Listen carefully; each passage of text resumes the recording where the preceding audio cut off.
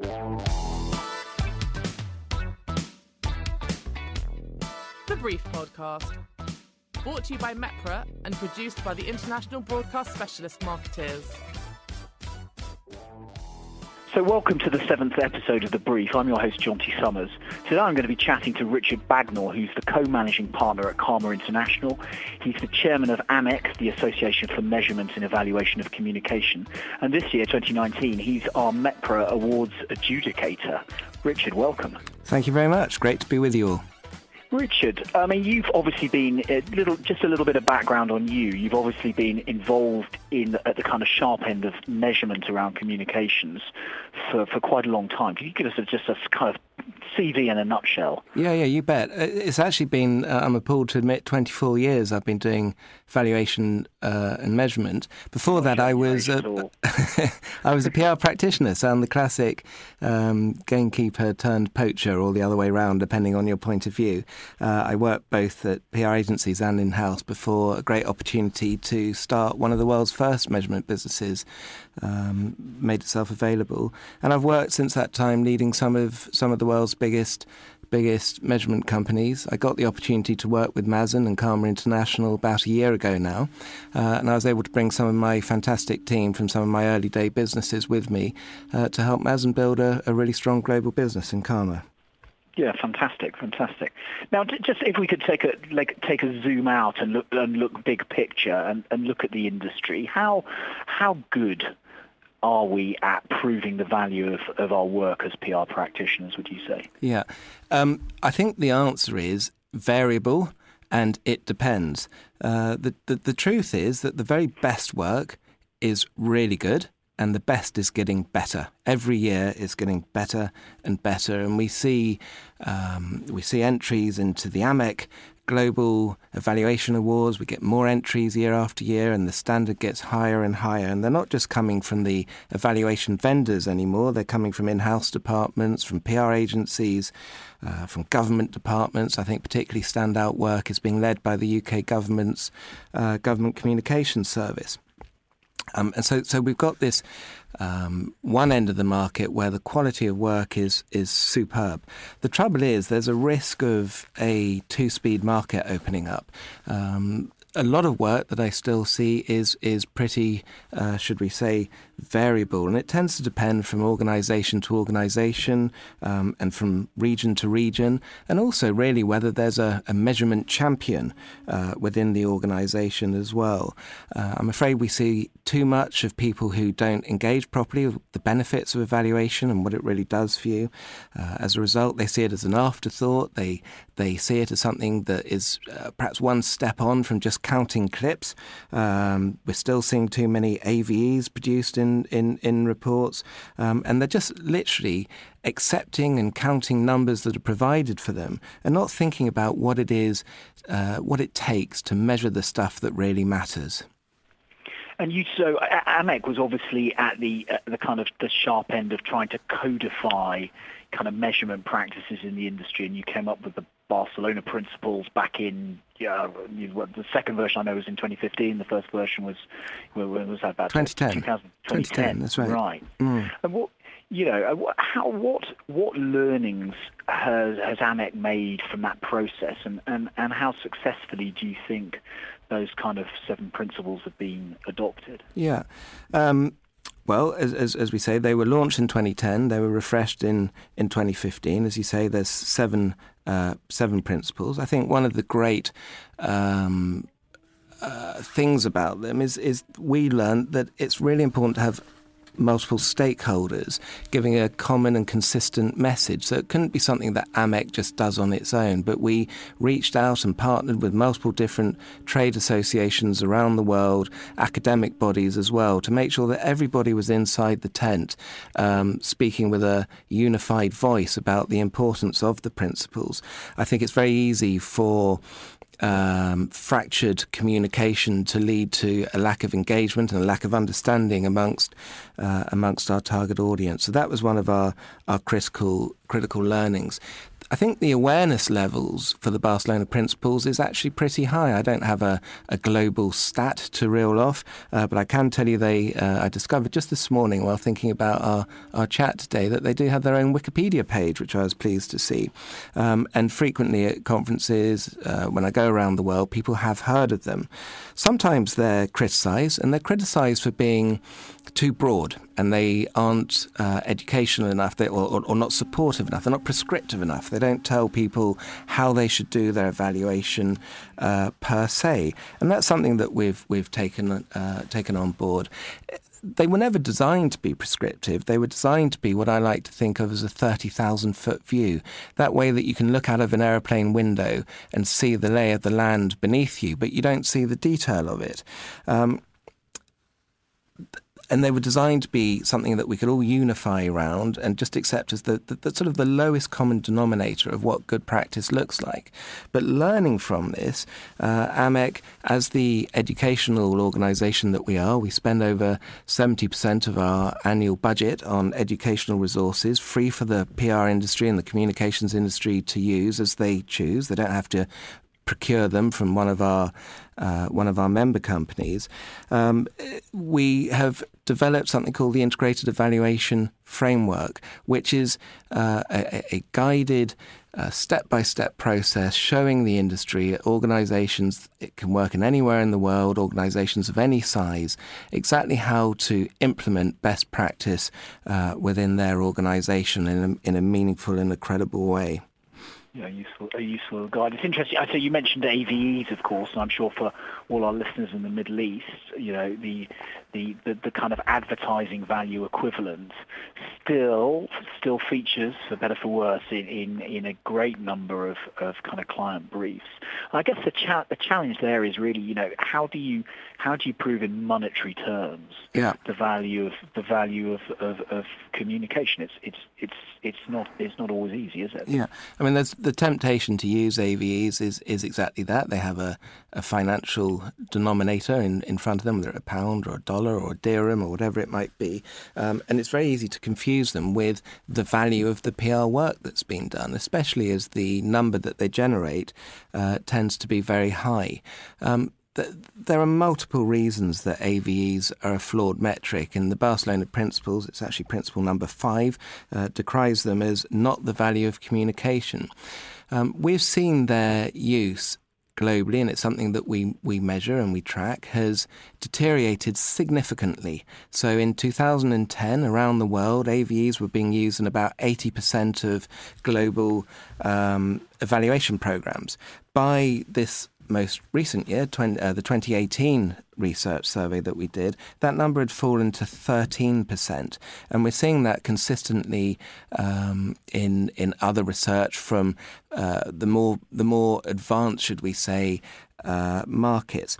The issue, a significant drop. What's behind that drop? Well, that's the education. It's the consistent voice, and that's these markets realising that there has to be and there is a better way of doing evaluation than AVEs. The trouble that we have is, does the contraction of traditional media play a part in that? Do you think in any way? I don't think so, because unfortunately, even though it's even more flawed, people can still try to apply AVEs to social and digital media. They shouldn't. And in fact, I wrote a white paper to help the global industry explain to their colleagues, their bosses, their clients, their stakeholders why they shouldn't use AVEs, and that's available on AMEC's website. It's over 20 reasons that they're a flawed metric, and they frankly don't work in digital and social media. So I don't think that's the reason. I think part of it is generational. Something as big as stopping people using a metric that they've used for a very long time is always going to take a long time. We never thought it could be done just overnight. When you see people trying to implement a measurement program, what are the main holes that you've seen them fall into over the last few years? Yeah. What are the big sticking points? Well, I think one of them and we're between friends on this podcast, right? One of them... Yeah, it's strictly Chatham House. It just goes out to our 1.3 million followers. Exactly. So I think one... Wishful thinking. I think one of the problems is a lack of time and a lack of engagement by the person who's commissioning the measurement up front. They need to be... there's a temptation to run a great campaign and then say, right, we need to measure this for the client. Quick, appoint an agency, get an evaluation vendor and get some charts, get some data, get some dashboards, and that will do. And that's a huge flaw. Proper measurement and evaluation needs to be linked against the communications objectives, but those communications objectives need to support the organisational objectives. So those two things need to be thought about at the beginning. When we set out to plan our communications activity or our PR plan, we should also be thinking at that point about defining what success looks like. What is it that we're trying to achieve? How will we know if we've achieved it? How are we supporting our organisation? How are we demonstrating that communications is acting in the best possible way here?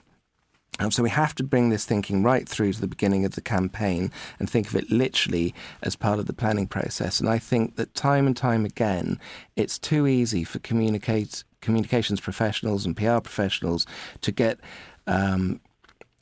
sucked up into the day-to-day activity that's going on within the department, to take a step back and think at perhaps a bit more of a strategic level.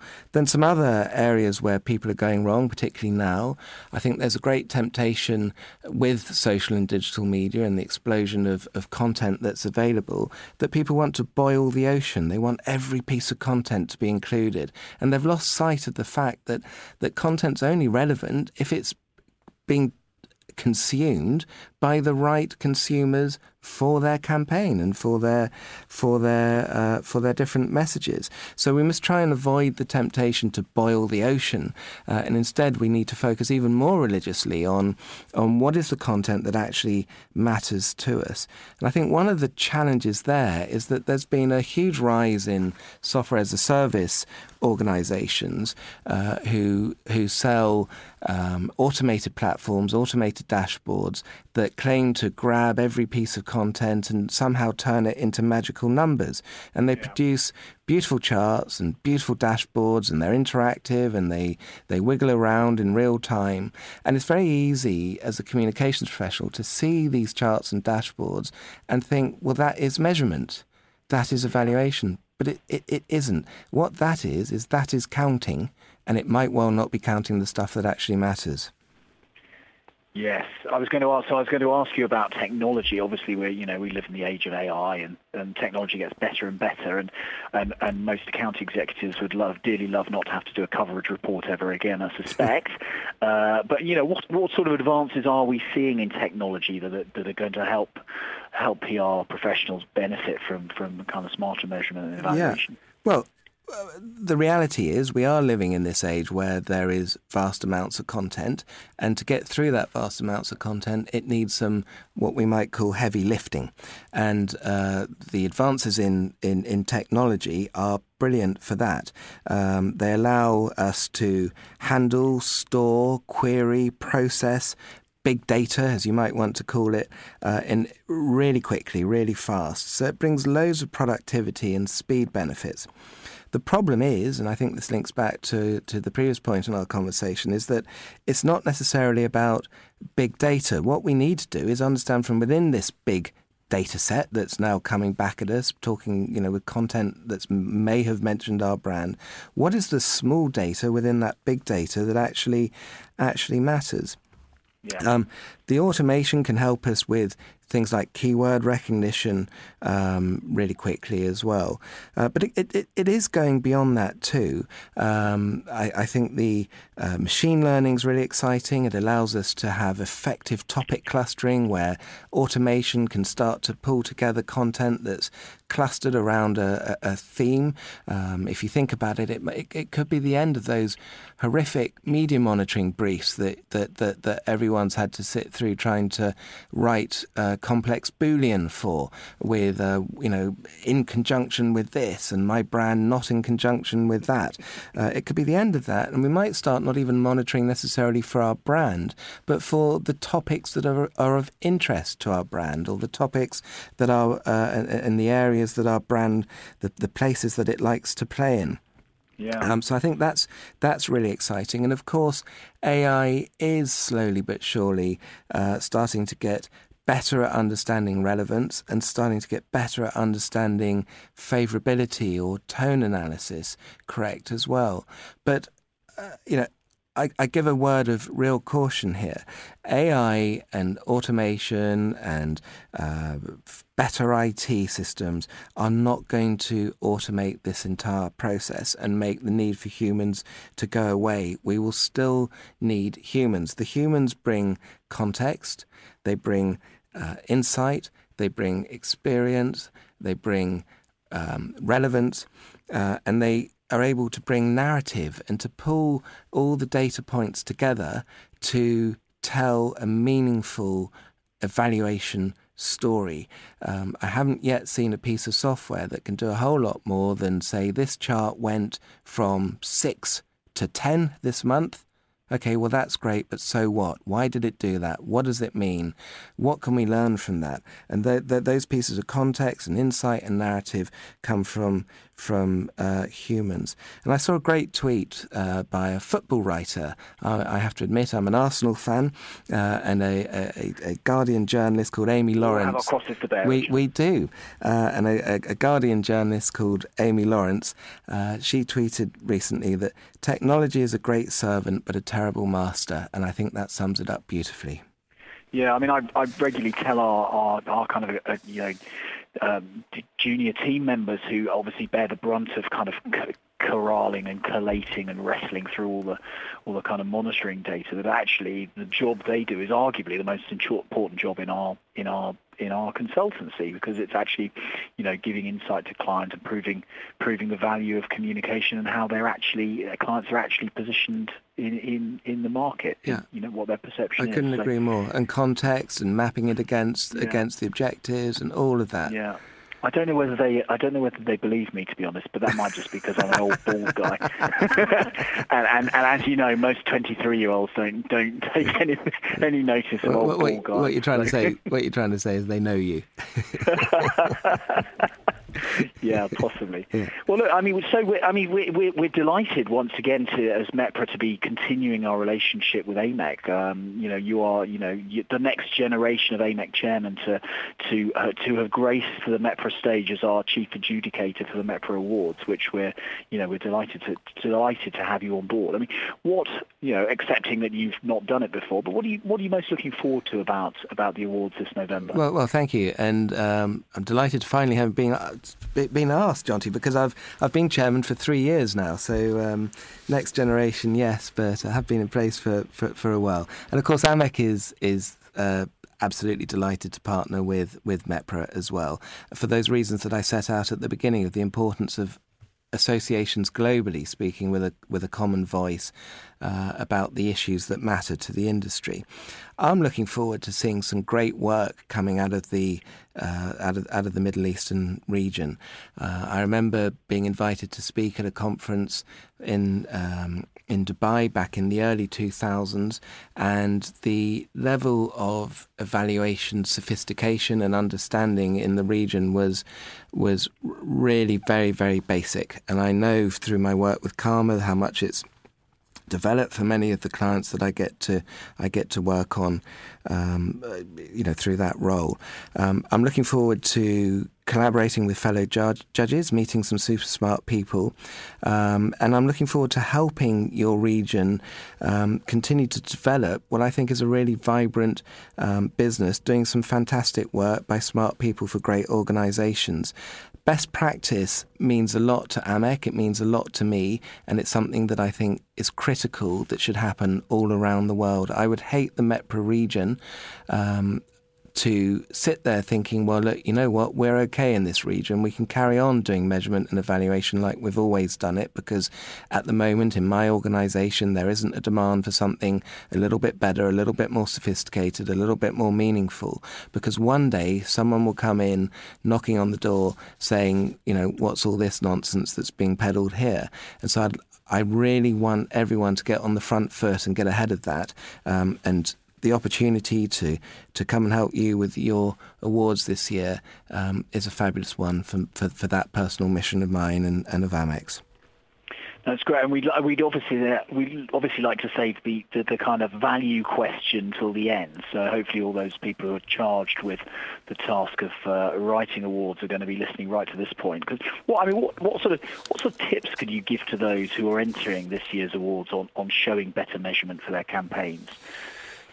Yeah, well, I think, you know, every time I've been a judge on awards, tip one is before you write your campaign entry, go and read the MEPRA guidelines and make sure you follow them. Read which parts get awarded which amount of points. If there's sections that need to be completed in that order, then make sure you just follow those guidelines. So first of all, be procedurally correct. Secondly, remember that the judges are humans, that they're people, and that they also want to have a life, and that they're giving their time of their own free will. So do your bit to help them. Make your entry as interesting and engaging and as easy to read and easy to digest as you possibly can. When you come to talk about proving the success of the campaign, make sure that you do that appropriately. It's not about just counting massive numbers, but tell the measurement story in a meaningful way. So what was the challenge? What was the problem that needed solving? How have things changed? Show how they've changed. And a great tip there is make sure you include some benchmark data. So how were things at the beginning of this campaign? What did the data tell us at the beginning of this campaign? And what did the data tell us throughout it? What did the data tell us at the end of it? So what did you do? What changed? What happened as a result? And then, really importantly, link it through to the organisational impact that it achieved as a result of your work.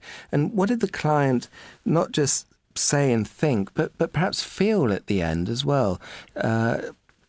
If the client had passion for your work, let the judges know that and let that flow through in your award entry as well.